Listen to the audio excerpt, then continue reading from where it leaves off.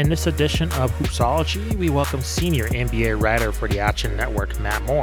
This conversation was recorded on October 28th, but it contains tons of great insight that still applies to the early part of the season, such as the decrease in scoring, how to bet on the NBA for rookies, and a lot more. So now enjoy this awesome conversation with Matt Moore. He is a senior NBA writer for the Action Network. We welcome Matt Moore onto Hoopsology. How's it going, Matt? Going well. How are y'all? Doing pretty well. Thanks for joining us. And I love chatting with really knowledgeable experts within the sports betting field because that's full blown honesty. My co-host and we're just not a world that we live in, but it's something that, between myself and Matt, I don't know if he'll agree with me, just with our friends, it's something that we've kind of talked about a little bit more in terms of sports betting among our kind of our friend group. So I know it's gaining a lot of popularity. And the first question I got for you, Matt, is within the last, couple of years, and I think NBA on TNT is kind of the prime example of this. They have incorporated more sports betting with their, agreement with FanDuel onto their broadcast. And I just want to get your opinion overall, and not only just the NBA, but just general sports as well, kind of embracing sports betting on their primetime television in terms of their sports broadcast. Yeah, I mean, you're seeing it a lot more, right? Since the legalization of sports betting was allowed and states have signed on more and more and more, and New York's coming on board, and soon after, in a couple of years, we'll see almost all the states up and running. There's so much money to be made. There's so much of an opportunity. The audience is hungry for it. It's been going on anyway, and now a lot of, I think, the stigmas around it have kind of vanished.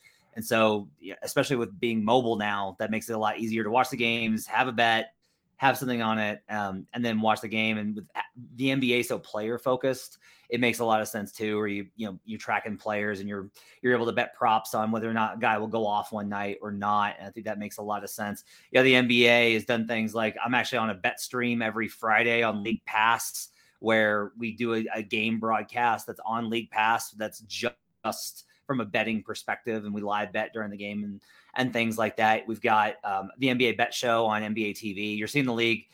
They know how much money is there, and they were ready. I mean, Adam Silver telegraphed this years before when they knew that this was going to be happening, that it was going to be legalized. There were already things in motion to be prepared. And so, there's so many different mechanisms the league can get into, and they're still finding their way in new opportunities and partnerships. It's going to be a broader and bigger part, I think, of the broadcast experience as it goes along. I do think that the league understands this, and I would agree that it's got to be within parameters, right? Like, it's fine to have like a segment or a commercial with Chuck doing picks or whatever, and it's fine to have ad reads, and I think even you can work in some in-game like content here and there. But for the most part, even sports bettors, like, they want to enjoy the game. Like, sports bettors will get that content in the spaces where that occupies and lives. I don't think you want to oversaturate, because I think you risk turning off the casual viewer that's there to celebrate the sport, which at its core is still what makes the NBA great. So, Matt, for a new bettor, can you kind of give like a short synopsis of what is the best way of kind of dipping their feet in the pool in terms of they want to place a bet on a game? Would it be best to just focus on who's going to win, covering the spread? What would be kind of the best way of going about it for like a beginner? Yeah, so I think, if you're a beginner, I think a lot of it is, one, you should download the Action Network app. I got to plug that so you can get the information that you need to learn how to bet. We've got lots of tools on there to teach folks if they're interested in getting into it. For me, I just started with spreads, which is just the point differential, right, between the two teams and the final margin. And if, you like the Spurs, like I did, +7 as they are down as we record this, or they are up 23-3 over the Mavericks, yikes. That's a pretty good looking spot there. But you learn to kind of see, like, all right, what's a matchup that you think will do well? Is there an extra motivational factor? The rest advantages? There's a lot that goes into it. The numbers are hard to beat in the NBA. Now, you can bet the money line more consistently, but you're paying a lot more what's called juice or vig. So if you're, having to bet with a 1-4 return, it's kind of rough trying to make a profit on it unless you're betting huge sums, and then your risk liability is big, right? Because the NBA favorites to win are going to be pretty big, because most times we see this, right? The good teams are going to win a lot, and the bad teams are going to lose a lot. So tonight, the Jazz, you had to bet $1,000 to win 100 on the Jazz tonight, and that's just not good return. But the spread allows you to kind of work within those parameters. The other option is the totals. If you think it's going to be a high scoring game, or you like the defensive matchup, or whatever it is, you can go the other way and bet the total, which is combined points over under. There's also one of the good things I think about the market now is that there's so many options for people to bet. You can bet props, you can bet combo props of like points, rebounds, and assists. You can look at quarter bets and half bets. The Knicks have been one of the best first half teams in the league over the past 2 seasons. You got those types of opportunities. You can do combos on points and money line winners and all sorts of things. So there's a number of opportunities for you to find. I think the biggest thing is be responsible, have a bankroll, and then if you're going to have fun with it, try and find teams that you think are in good spots to win. Like the situation is prime for them to be able to cover whatever the spread is if you go that route. Matt, with the officiating rules that have changed in the offseason, these non-basketball moves, etc. I read somewhere today that the average points scored per game now is right around like 100 points per game compared to last season being, I believe, in the 110s. You can correct me if you know differently. Have you noticed any change early on? And has Vegas already adjusted for things like these totals, seeing these first couple games for each team being officiated, I guess, allowing more physicality and potentially lower scores? Yeah, so we definitely have seen that. You mentioned the points per game. Additionally, offensive rating has been really suppressed. It's 106 this year compared to 112 last year. That's even though in the beginning of the season there's usually lower numbers, that's still a pretty wild discrepancy between the two, and it doesn't account, like the early season doesn't account for all of that. Additionally, but going into last night's action, and last night was we recorded this on a Thursday. Wednesday was a heavy unders night as well. Going into Wednesday night's action, unders were 32 and 22 for 59%.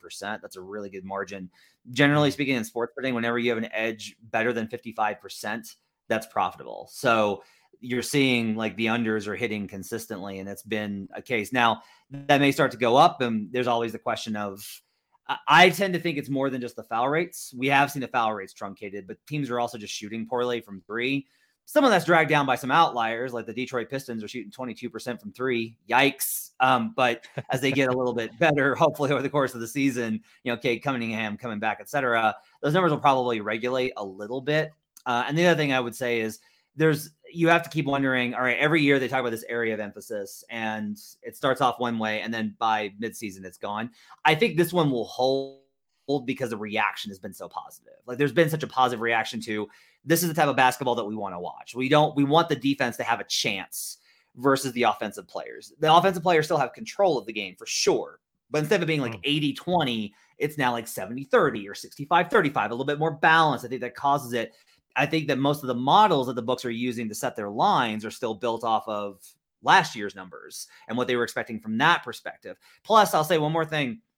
The return of fans, I genuinely do think, is having an impact here. We saw in the bubble just absolutely astronomical shooting percentages. And when you talk to the players about it, they said, look, I'm going to be honest with you, like the depth perception is different. When you have the guys and the people in the stands, you just see the court differently. Like I just see the bucket here in this bubble.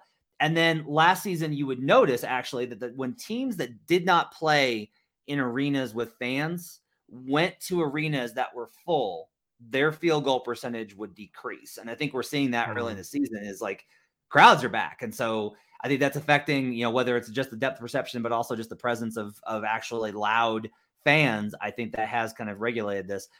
It's going to probably, I will tell you, it will even out. The books will sharpen as the season goes along. Those numbers will get tighter.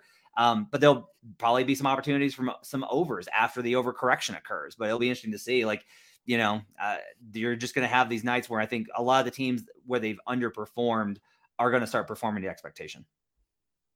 Yeah, fascinating stuff with that depth perception and how that's changed so much for players. I wanted to ask you also, just historically right now, I mean, the different officiating aside from the start of this season, I was hearing growing up watching basketball that it was kind of a fool's errand to bet on basketball. Like if you were picking a major sport to bet on, basketball is like the most volatile choice. With the inclusion of the modern 3-point era now, has that volatility increased? I mean, you mentioned some great tips for bettors, like beginning bettors earlier on. Do you find it's any different, any more or less volatile than maybe when you started getting into betting? It's still volatile. I think it's honestly more volatile. I'll say that because you mentioned the shooting variance. Like, that's the thing, is if you just have a night where a team that doesn't shoot the three well shoots three well, then your cap is just non-existent. Your handicap on the game just doesn't matter. Like, you can have, I do this a lot because I dive into the X's and O's. Like, I care about switch coverages and defensive, like how do you guard the pick and roll and points off of turnovers and like what you should shoot, which is what you actually do, and all these type of factors. But then, like, in an individual game, I mean, tonight's a good example of this. Again, recording on a Thursday, my best play of the night was the under in Hawks Wizards. That's going to sail over. Both teams are on a back-to-back. Both teams are in a 3 and 4 nights, which is, they're both tired. Usually that leads to tired legs on jumpers. The Wizards have been a top 10 defense in half court. The Hawks have been a top 10 defense in half court. And this one's going to absolutely cruise to the over. And that just goes to show you, like, this is how it goes. Like, Bradley Beal hadn't shot well to start the season, shot well tonight. KCP hadn't shot well tonight. And that's just kind of how it goes. That shooting variance is more prevalent in NBA, and it affects it more than almost any other sport. So yeah, the swings are wild, which I think is why, like, I tend to take a broader view in terms of trying to bet, multiple angles, not overload on one game or one spot, because I just don't think like the game is ever consistent or predictable enough to do that. But you can bet across and you can still be profitable, especially if you're able to find edges in terms of where the totals are, what the market is, because the market will overestimate teams. It simply will. I mean, a good example of this is the Lakers. They've been an over team in an under market this year because the expectations from the bookmakers, again, based off of previous seasons, was that the Lakers would be a good defensive team, but they've struggled. And I think over the course of the season, they'll probably correct. I think Frank Vogel will get them lined up and get them more acclimated to the scheme. But as of right now, like, they're having a lot of trouble getting unders. And so, that's a spot where you can look for certain opportunities. There are no hard and fast rules. Otherwise it'd be easy to do it. NBA is a hard league to cap, but it's also, I think, a lot of fun because there's so much to dive into and to try and decipher. If you look at sports betting, is kind of like a puzzle. Matt, I want to ask you what you mentioned earlier about the changes in offensive efficiency with the bubble and with the lack of fans. Was there anything that you saw during that era that maybe can cross over to the basketball we're seeing now from a maybe presentation perspective? Just in terms, you mentioned just a depth perception of players. Is there something else that you might see from that era crossing over to what we're seeing now to maybe increase offensive efficiency in terms of the way the game's presented? Or do you think that the way that the game is currently constructed now with the fans being courtside, it should remain as is? I mean, I would say, I think that there's probably, look, if the owners ever went for it, spoiler alert, they won't. I think there is probably value to getting rid of fans courtside, especially behind the basket. When the guys in the bubble had more of a runway, they were able to go at the rim harder. And now you're back to trying to finish a move, land, avoid a camera, not run into, the 70-year-old grandma sitting behind the baseline with her popcorn. Like, you don't want to kill anybody. I think that there's value for the product in terms of making it more of, I'm not even sure what the word would be, but more contained. I think that's a cool visual as well. When you've got, think about how popular like the Lakers view is, right? With the lighting that they do at Staples, those kind of things. I think when it feels more like this isolated kind of entry, it's better. But ultimately, like, the money, like, they just are never going to give up courtside seats. They're never going to get rid of the baseline to limit capacity. It's the same kind of reason why the league would be a lot better off if we reduced the schedule. It would just objectively, and I say this not only as a fan of the game, and I used to be all about 82. I love that there were so many games, and now I've come around to the other way. But I also say this as somebody from a sports betting perspective. If there was a lot more predictability and reliability in terms of guys' availability every night, because there was more time between games, you would have a much better product and a better product to bet on. The Sixers are the best example of this. Now they're an outlier, but like literally I've told people don't ever bet on the Sixers games ever. Don't bet either side. Don't bet them at all because Joel Embiid can be totally good to go in the morning and out by the time that the starting lineup is in. He can be not likely to play when the coach talks and then suddenly tipping off. Like it's just completely inconsistent. And the NBA's worked to try and adjust those rules and get them more consistent. But if you're a bettor, you need all the information, like you deserve all the information in front of you. And that's something the NBA is still battling, is trying to get bettors into a situation where they know what to expect and who to expect to play, because that's what you have in the other sports. And not having that can, ironically in the sport that's most player driven, like a single player has the most impact on the floor, especially in the NBA. That creates a whole lot of chaos, and that's not something that people want to enter into with their money. You bring up an excellent point, Matt, which I didn't think about, which was the information that coaches give to the fans and media before a game happens. And what crept into my mind was Ben Simmons. Just listening to a recent podcast in terms of it was before the Game 7. I think it was before the postseason, in terms of he struggled for 3 games, and there was just some family allegations that came out, and now is blamed on illness. And so I'm wondering, from your perspective as a bettor, if a player has something that's off the court that's mentally affecting them compared to something that's physically affecting them, because we've seen players overcome, physical element. Does that affect how you bet on a game in determining, okay, this player has something physical wrong with them or something that's mentally affecting them off the court? Is that a factor in terms of how you bet? Not me. I try and stay out of that kind of stuff.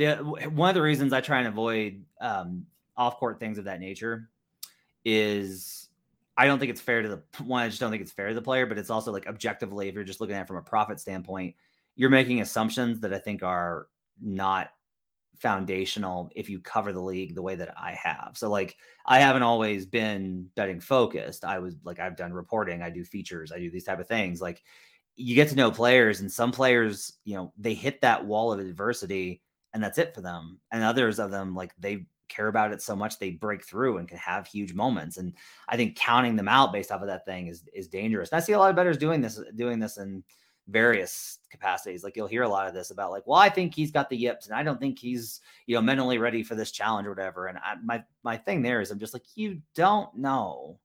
No one knows, because like in particular, you're getting your information from watching them on television and what you read or watch in media interactions. And what I always try and say is like, that's a shade of the person that they're giving us. Like, you can't be you with media. It's impossible, because you're aware of that relationship right outside, right in the box. Like, as soon as that happens, it's automatically impacted. And there's guys that are more honest when they're one-on-one, and guys that are less honest when they're one-on-one. And so if they're going through something like that, now, look, I'll say this, like, it affects, it's part of a broader conversation. Like, here's a good example of an off-court thing rather than Simmons, which who knows, right? A lot of context in that one. Here's a lesson, right? So Nikola Jokic started this year again, like absolutely on fire. It's like shooting 78% from the field, 28 points per game. He looks like a pretty good MVP bet. I'm going to put in a bet for him on MVP tonight. Actually, after we're done here, as part of, I have a huge MVP position on like multiple players. He's going to be one of the guys that I'm going to bet on and then add to it if he keeps this up. However, like, here's an off-court thing. So Jokic just had a baby. Well, his wife just had a baby. He didn't. He was there. He stood in the room.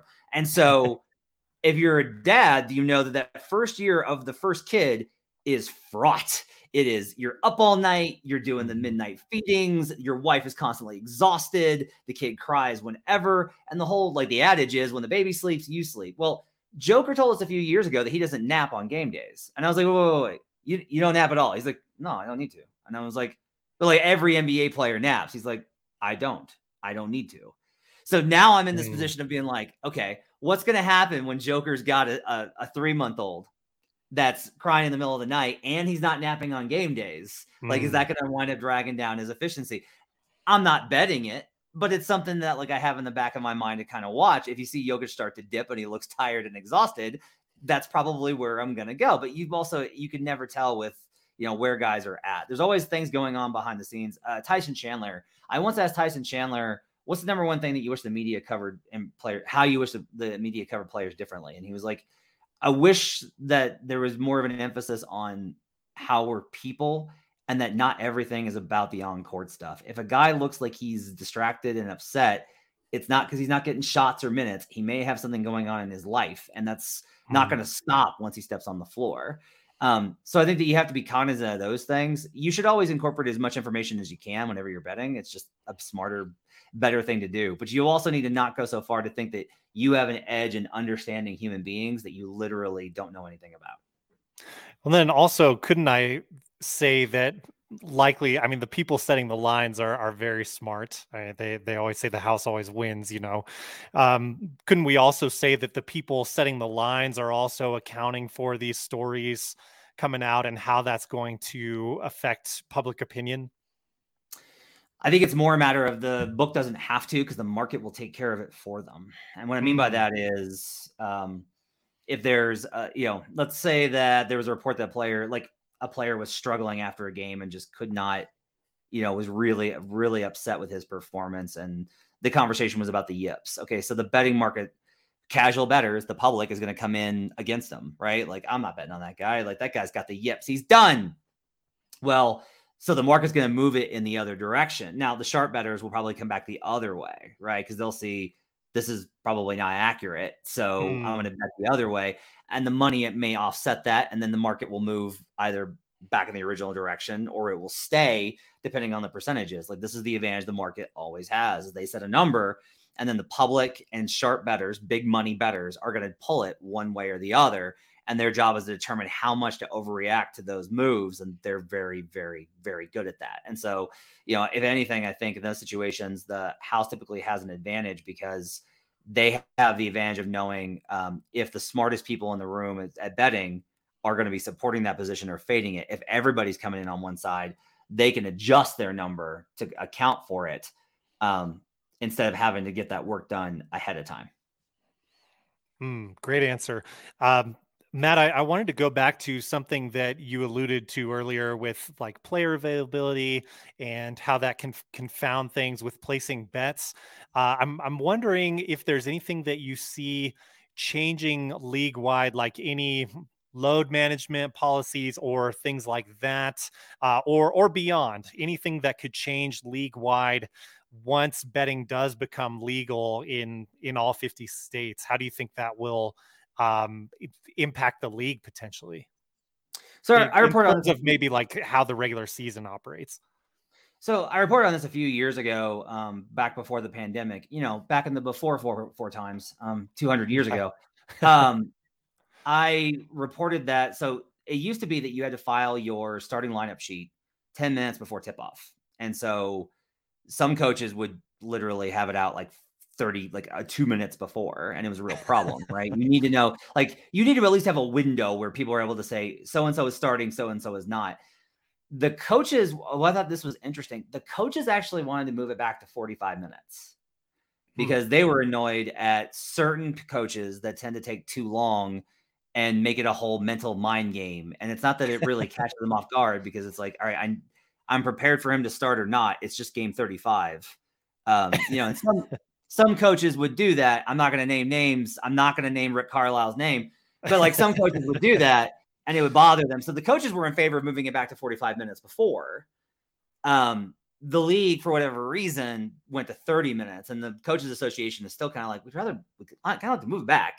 That's, I think, is a good start. I think one of the other things is just this is a difficult one, is there just needs to be a broader acceptance of these rest times built in. Like, the first thing the league's going to do, nationally televised game, do not have it on back-to-back. Like, that's just, I understand that the schedule is very complicated and that there's 30 different or 28 arenas and you have to balance this, that, and the other. I get it. I really do.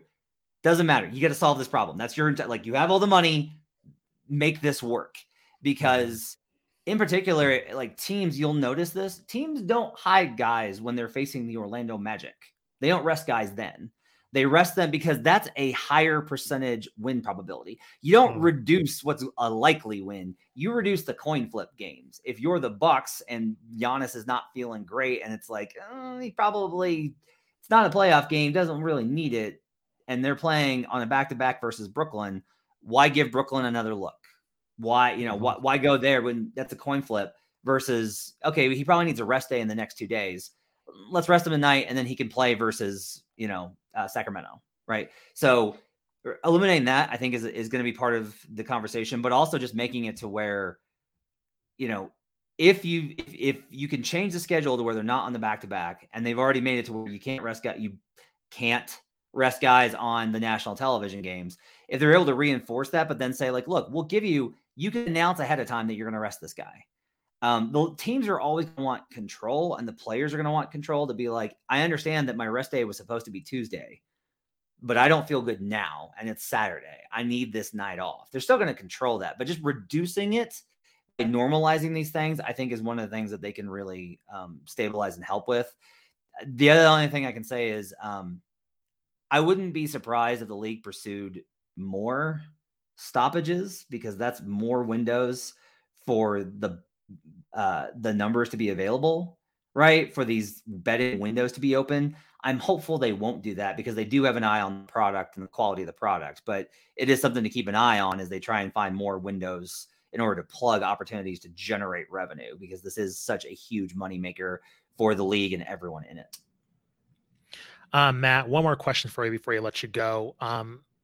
Regarding the early part of the season, is there anything that you're observing now that could be a factor when we head into, the playing game and the playoffs that you observed so far? I mean, a lot of it, with early season games, is this a tendency to kind of jump to conclusions, but at the same time, there might be some things that you might have observed that you might account to being a factor in terms of, winning MVP, or, who's going to be the top seeds of either the East or Western Conference. So are there any hints of what you've seen in early season games that might, linger on and might show themselves, when we get to playoff time?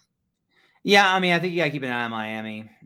They look like a team that's got a real edge, right? And I was a little bearish on them. I'll say that. Like, I wasn't entirely convinced. Yeah, me too. They look pretty monstrous. Bam is looking like a DPOY candidate, and Lowry looks like he's helping. Now, I still have some reservations if I think about the offense and, whether Tyler Hero is going to keep up this pace, but he does look really good. I've got a Hawks division ticket, so that's one that I'm a little bit nervous about. The Hawks have looked really good too. They dropped one to the Wizards tonight, but I do think that Miami probably might shake up things, and they might be somebody I'm looking at for an Eastern Conference title bet. Really, the biggest takeaway I have is that there was this expectation over the summer that it was going to be a 2-team league. That it was going to be Nets and Lakers, and that's it. And it's too early to, like, it can evolve towards that if we get injuries, or if the Nets get really hot and Kyrie makes certain decisions about his health and like various things happen. Like, it can evolve towards that. But even then, I'll just tell you, I don't think the Nets have enough front court defense to be considered a juggernaut. I don't think the Lakers have enough half court offense or enough stable defenders to be considered this juggernaut. I think both teams are beatable. They're both great. I don't take issue with the fact that they're at the top of the title favorites and conference favorites in each of their respective conferences. You can't overreact to this, 4-game sample and move the line yet. But I have enough concerns to say, like, I don't think that they're unbeatable. I don't think that they're just going to roll. I think that you have really good teams in both conferences that can match up, and it's going to be determined by seeding, by opportunity, and by luck. The window's open. We have a good level of parity. That may still result in a Nets-Lakers finals, but that won't be because they were unchallenged. So that's something that I'll be keeping an eye on over the next couple of months, is what are the opportunities to get long-term bets in on teams that are still underrated by the market, because bookmakers are still operating off of preseason priors, which said Nets and Lakers, and that's it. That's still what the numbers say. Once we get into the season and you can see who's really separated themselves, that's where I think the value starts to come into play. Well, Matt, we really enjoyed this chat. Thank you very much for spending some time with us. Can you please let our audience know where they can find you on social media, and then anything else you want our audience to know about as well for the rest of the year? Yeah, you can find me on Twitter at HP Basketball. You can check out my work at the Action Network. Download the Action Network app if you're interested in betting. You can find out all all sorts of stuff about it. Plus, you get all the analysis that we've got. We track where the money's coming in, how the lines have moved. You can compare books to see what the best price is on them. That's a big part of getting the best value for your bets. All sorts of great stuff. Just check it out at the Action Network app on your mobile device. I'm the host of the Buckets Podcast, which is a weekly NBA betting podcast. We do Workshop Wednesdays where we go across the slate and give best bets. Check that out wherever you get podcasts. It's the Buckets Podcast. Awesome, man. Thank you very much for your time. Really appreciate it. Thanks for having me.